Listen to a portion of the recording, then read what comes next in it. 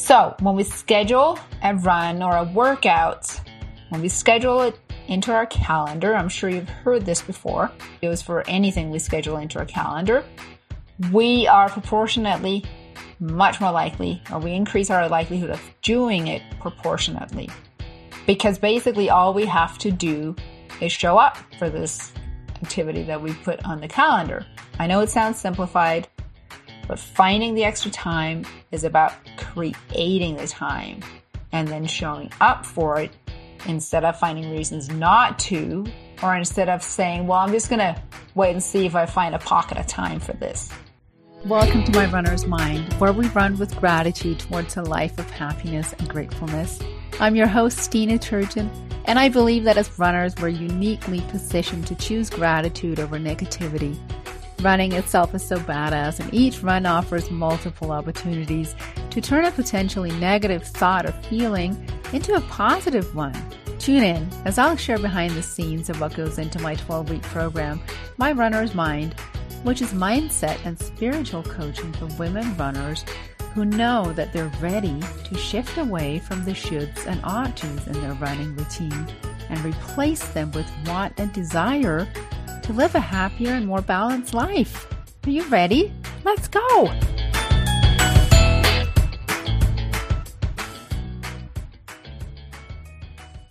Hi friends, runners. Maybe you're dreaming about becoming a runner. Maybe you ask yourself if you're really a runner. Either way, welcome to episode 20. Before I get going on this episode, I want to share that we're 2 weeks into the new round of My Runner's Mind. And I am so thrilled. I'm so excited for the type of conversations that we're having in this group and the connections that we're having. I was sharing with the group last week that part of my personal runner's purpose, which is it's something that we all clarify as part of this group, is to attract like-minded women who are as committed to working on their own personal growth and development through running as I am. And it's such a privilege when you get to be in the space of these like-minded people. Conversations just have a different feel to them. They're much more authentic and meaningful in every way. So I am just so thrilled with what I'm seeing so far and excited for where we're going the next 10 weeks. All right, so on to today's episode. Today we're talking about prep week for success.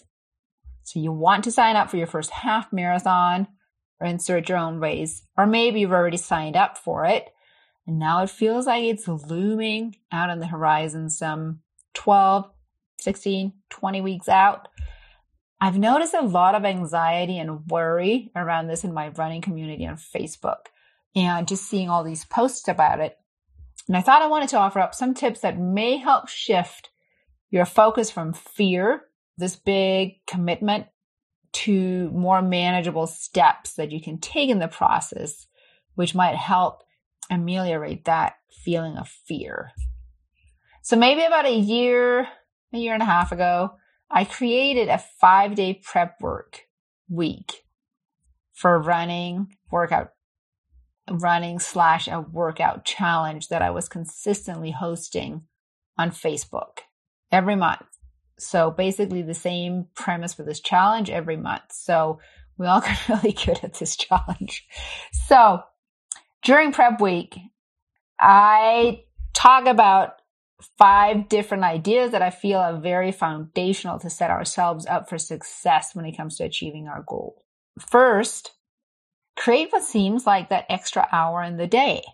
It seems pretty important that we have the time to actually work towards our goal, right?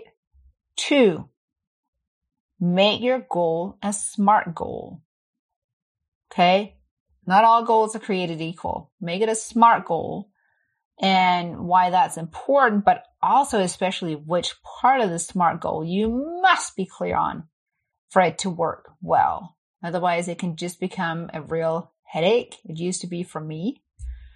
3 is create confidence and belief in your goal.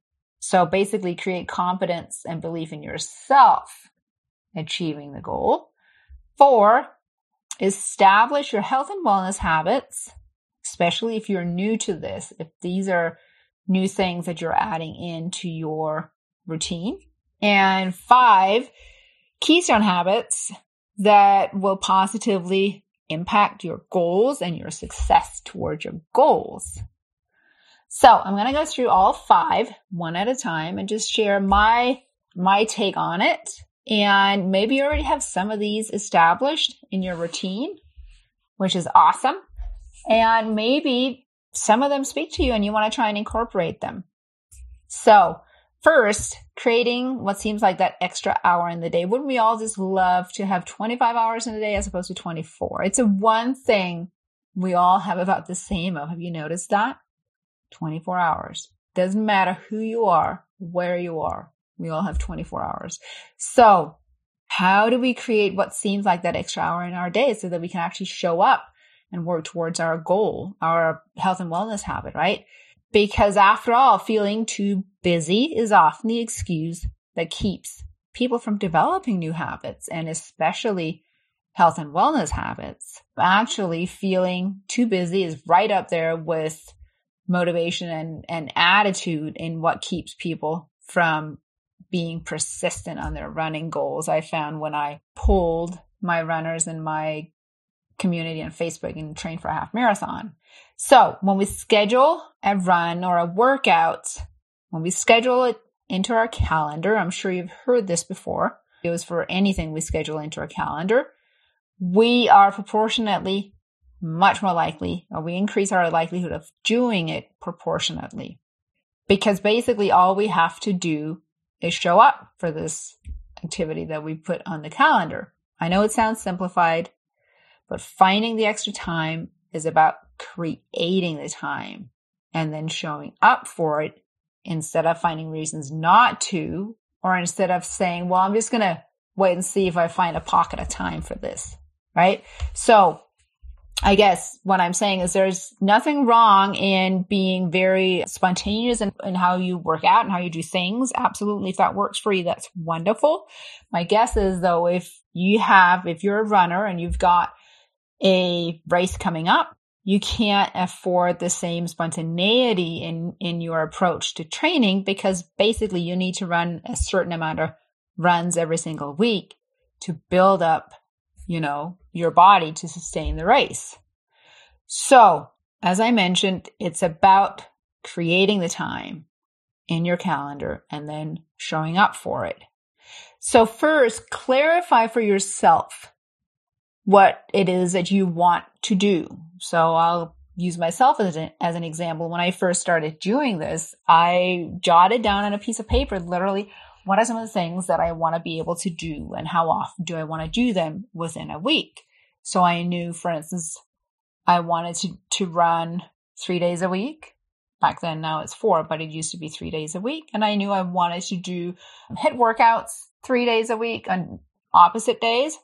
And then I knew I wanted to also have time for mindset, gratitude, all the energy work that I do. And I wanted to have time for that every single day, right? So what I'm saying is I'm clarifying for myself exactly what it is that I want to do. And then also clarify how long each activity takes. How long do you want it to take? You might have to guess until you've done it a few times, right? But once you have that, you then know how much time you need to find in your day, right? Then look at your schedule during a week and kind of see where you're unavailable for these things. So again, in my case, I'm unavailable to do these things during work hours, right? So for me, that means like 7:20 in the morning till anywhere between 5 and 6 in the evening. I'm unavailable for these activities, right? I can't put those in my 9 to 5. I work at a school as a speech therapist. I can't schedule any of these activities during those hours. So that just gives me a really good idea. I know it sounds so simplified that we actually avoid doing this step. And when we avoid doing it, I think that's when things just kind of end up not happening, because then we don't schedule it in. So once you've clarified for yourself when you're unavailable, then what I did, literally, I'm very visual. I drew a circle, I drew a clock, and then I added in times, and then I blocked out when I was not available. And then I kind of, from there, found my pockets of availability, right? Then I also kind of had a frank talk with myself about, well, do I prefer to do these activities in the morning or in the evening? Because clearly throughout the entire day, I'm unavailable for these activities, right? And for me, it was a no-brainer. I prefer to do these activities in the morning when I'm not tired, when I'm not already potentially drained from the day. Plus, I didn't want them to conflict too much with family time. So for me, it became a matter of finding time in the morning. Now, I think I started doing this about 10 years ago. So it's been quite a while. Back then, I slept in till probably about an hour before I needed to be at work, which literally left about time only for getting ready to work, right? So what that meant for me, which was new, was that I needed to back up the time that I would wake up in the morning. So I went from getting up maybe at 6:30 to I've scaled it back. And then I started at, I think, 5 maybe. And then I've even scaled it back for the activities I want to include. So now for me to be able to do the things I like to do, I get up on most mornings a little before 4 a.m. It may sound crazy to some people. It doesn't mean that for you to be able to do your things, you have to do the same as what I do. But the framework is the same for you. Decide if your activities that you'd like to do, decide how long they will take you. Do they take an hour? Well, by what time will you have to be ready to leave your house? And how much time do you need to get ready to be able to leave for work? And then incorporate that into your scheduling, right? It'll be very clear for you then what time you need to get up, right? So whether that's 4, 5, 5:30, 6, whatever it is, that's your time then, right? Or maybe it's in the evening for you, but just put it on the books. Put it on the books for yourself, because you will increase the likelihood of you following through on these activities drastically. Okay? What this needs to be, let's say now that you have created your schedule. Now you know what your schedule is Monday through Friday, or maybe even Monday through Sunday. Then obviously the next step to that is to actually follow through on it. So the alarm clock goes off and you're like, oh man, that's a whole hour earlier than it used to be, or 2 hours early. I'm not sure that I want to do this.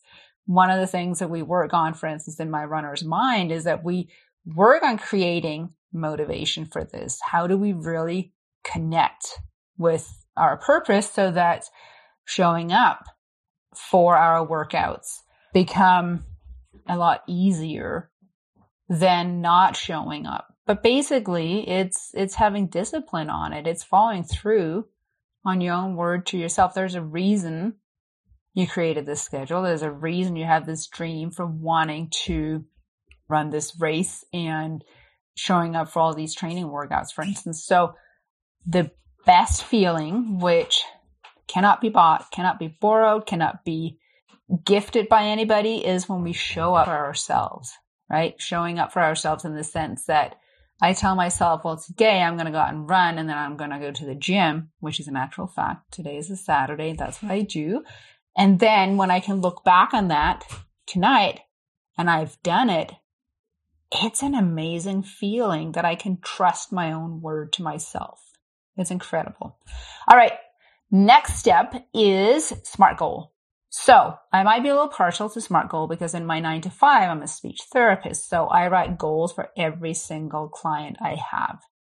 So I talk about goals, and I'm very comfortable talking about goals and tracking goals and whatnot. But SMART goals mean that the goals are, it's an acronym. So S, specific. So be clear on what you're working on, because that will help you focus when you're working out. You'll know more easily which workout, for instance, to choose over another, which training plan to choose over another, right? Make it measurable. This is key. This is what a lot of people forget to do. I forgot it for so many years. And I'll tell you what happened is it becomes this satisfying experience because you never know when you've actually hit your target. So for me, for so many years, I was on a perpetual diet. I'm sure as women, you can relate to this. Not that there aren't any men out there maybe listening, but as women, I think so often we have this stereotype, this body image just from conditioning and from the media, from whatever, thinking that, well, we can always be a little skinnier. We can always lose a little more weight, right? So that was actually always my goal, just to lose some weight. I want you to hear that one more time and see if you can detect why that is an awful goal. Lose some weight, right? Is that measurable? No. You can't measure some. What does that mean? It means something to me. Might mean something different to you. And even worse, even though we might not be comparing our goals collectively, it could mean one thing to me today and a different thing in a week and a whole different thing in 2 weeks or 3 weeks. My point is you need to know that it's measurable because otherwise you can't track when you've achieved your goal.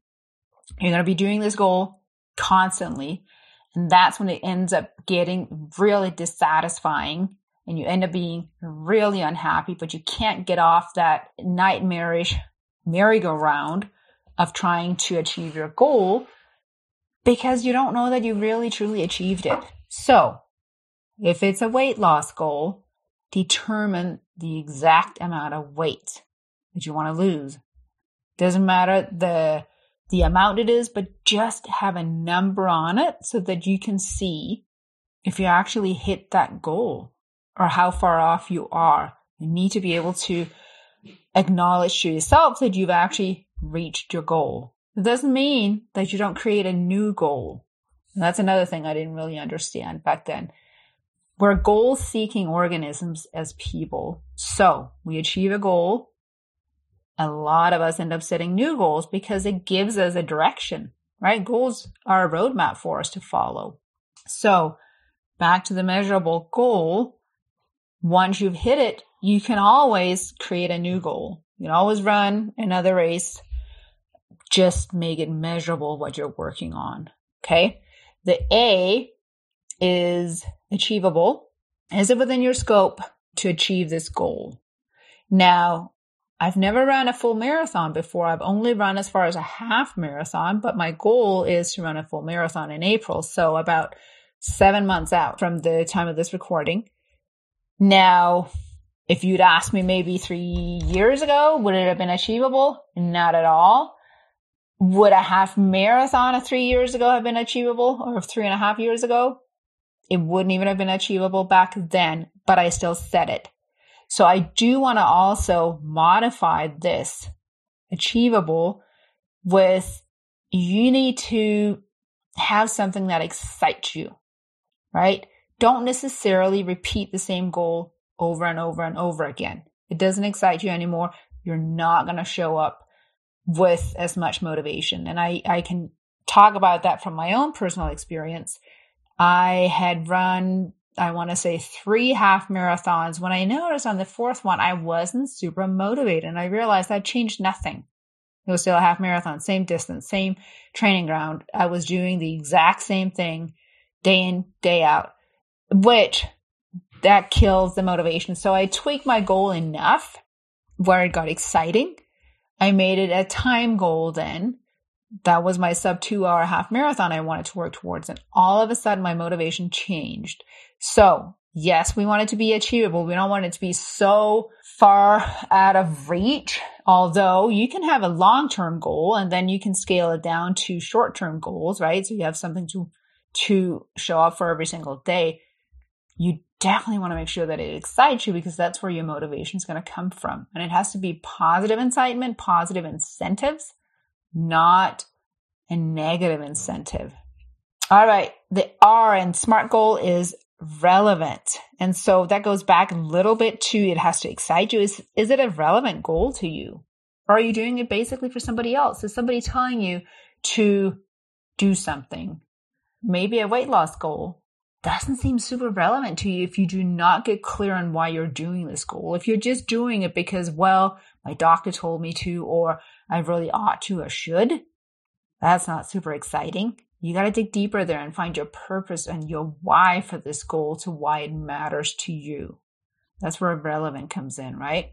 And the last part of the SMART goal acronym, T is time bound. You need to have a time frame, meaning how long are you working on this goal for?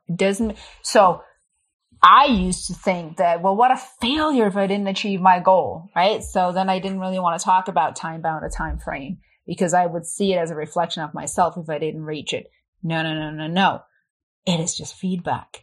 I had such a good conversation about this with Kelly Largay on our episode with the nutritionist because so many of us, I used to be one of them, saw not achieving something as failure meaning something negative.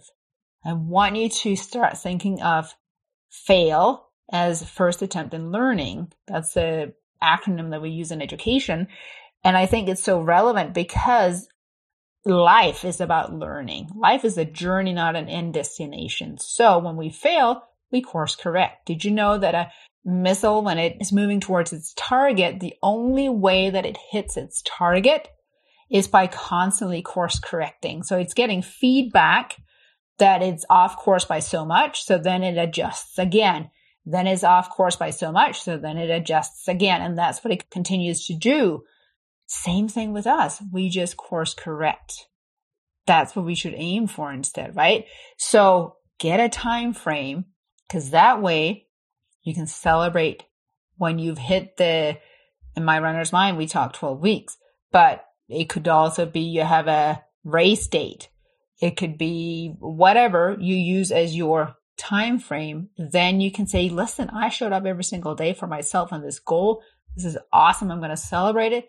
And I'm going to set a new goal. But at least you have that moment of acknowledging yourself. We need that. Otherwise, we stay in this perpetual, I'm never reaching my goal. And it just feels like this bar that's constantly being moved just above our noses constantly. And that really just kills motivation, if there's ever anything that kills motivation.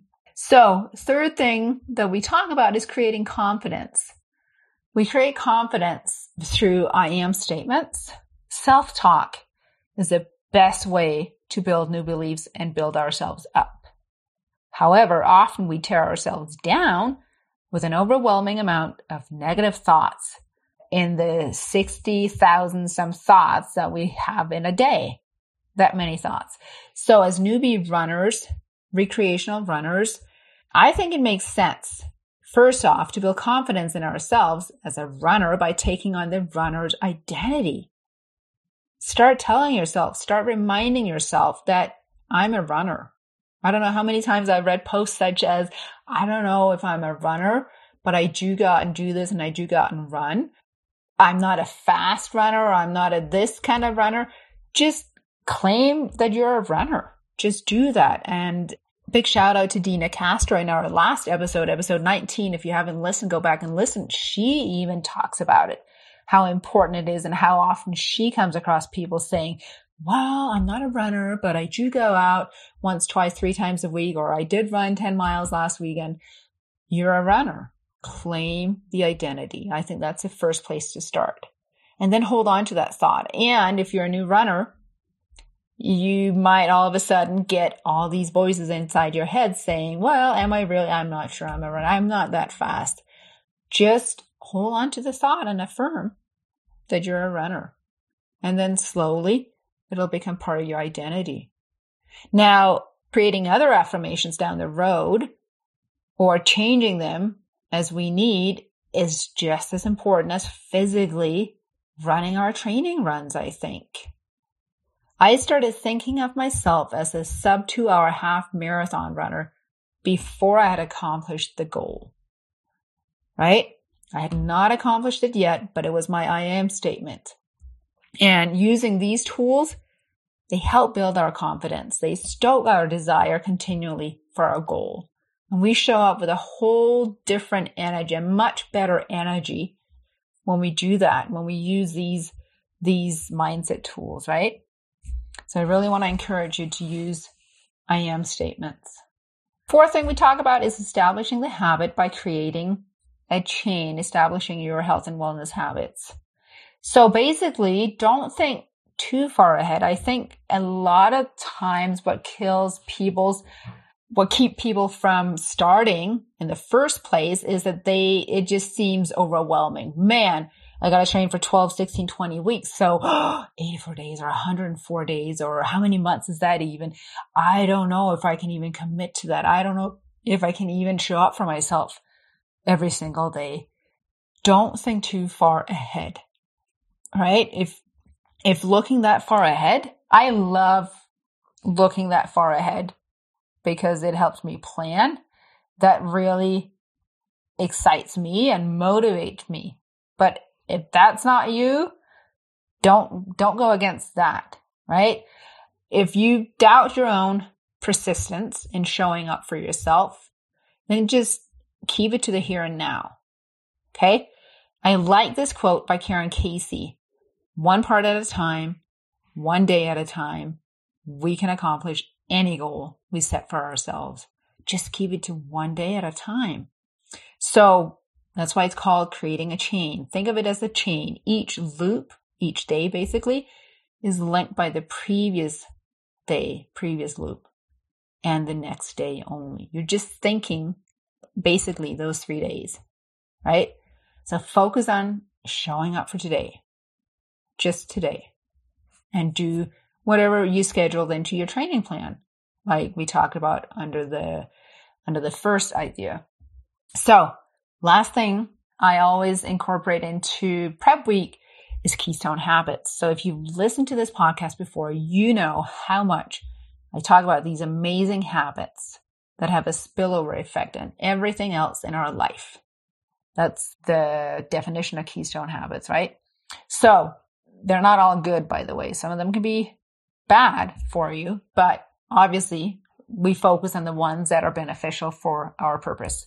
So some of the ones that we use in my coaching group, My Runner's Mind, help us create and establish a feeling of feeling good, right? I talk a lot about in my coaching group about the importance of really feeling good. It's a concept that's been very foreign to me most of my life because I've always felt that, well, it's a grind, it's a hustle, it's hard work. And I'm not saying that there isn't part of that, but actually what I've learned is that my motivation changes completely when I seek what feels good, and I actually get even better results. So some of the habits that we focus on, that we do dedicatedly because it helps us feel good, are using positive language in all things running, and really not just running, but in our life. Gratitude, daily intentional gratitude, because it's been scientifically proven to rewire the brain. And breath work, because breath work, if anything, helps shift our physical energy. It helps soothe and calm down this edgy and wired feeling we get from being in a very digitalized, stressful, fast-paced world, as today's world is. So positive language, gratitude, and breath work are some of the keystone habits that we incorporate on a daily basis. So there you have it. 5 concepts, 5 ideas that I believe will help set you up for success as you start a new goal, or maybe renew your goal. So as always, get in touch with me if you have any questions. You can reach me on Instagram, Stine_Turgeon, STINE_TURGEON. If you enjoyed this episode, please share with other runner friends who are likely to also enjoy it, as well as consider leaving a 5-star review. See you next week. So if running is our practice ground and we can turn every experience into fuel, then we can transfer it to the rest of our life. and positively impact our whole world, just one run at a time.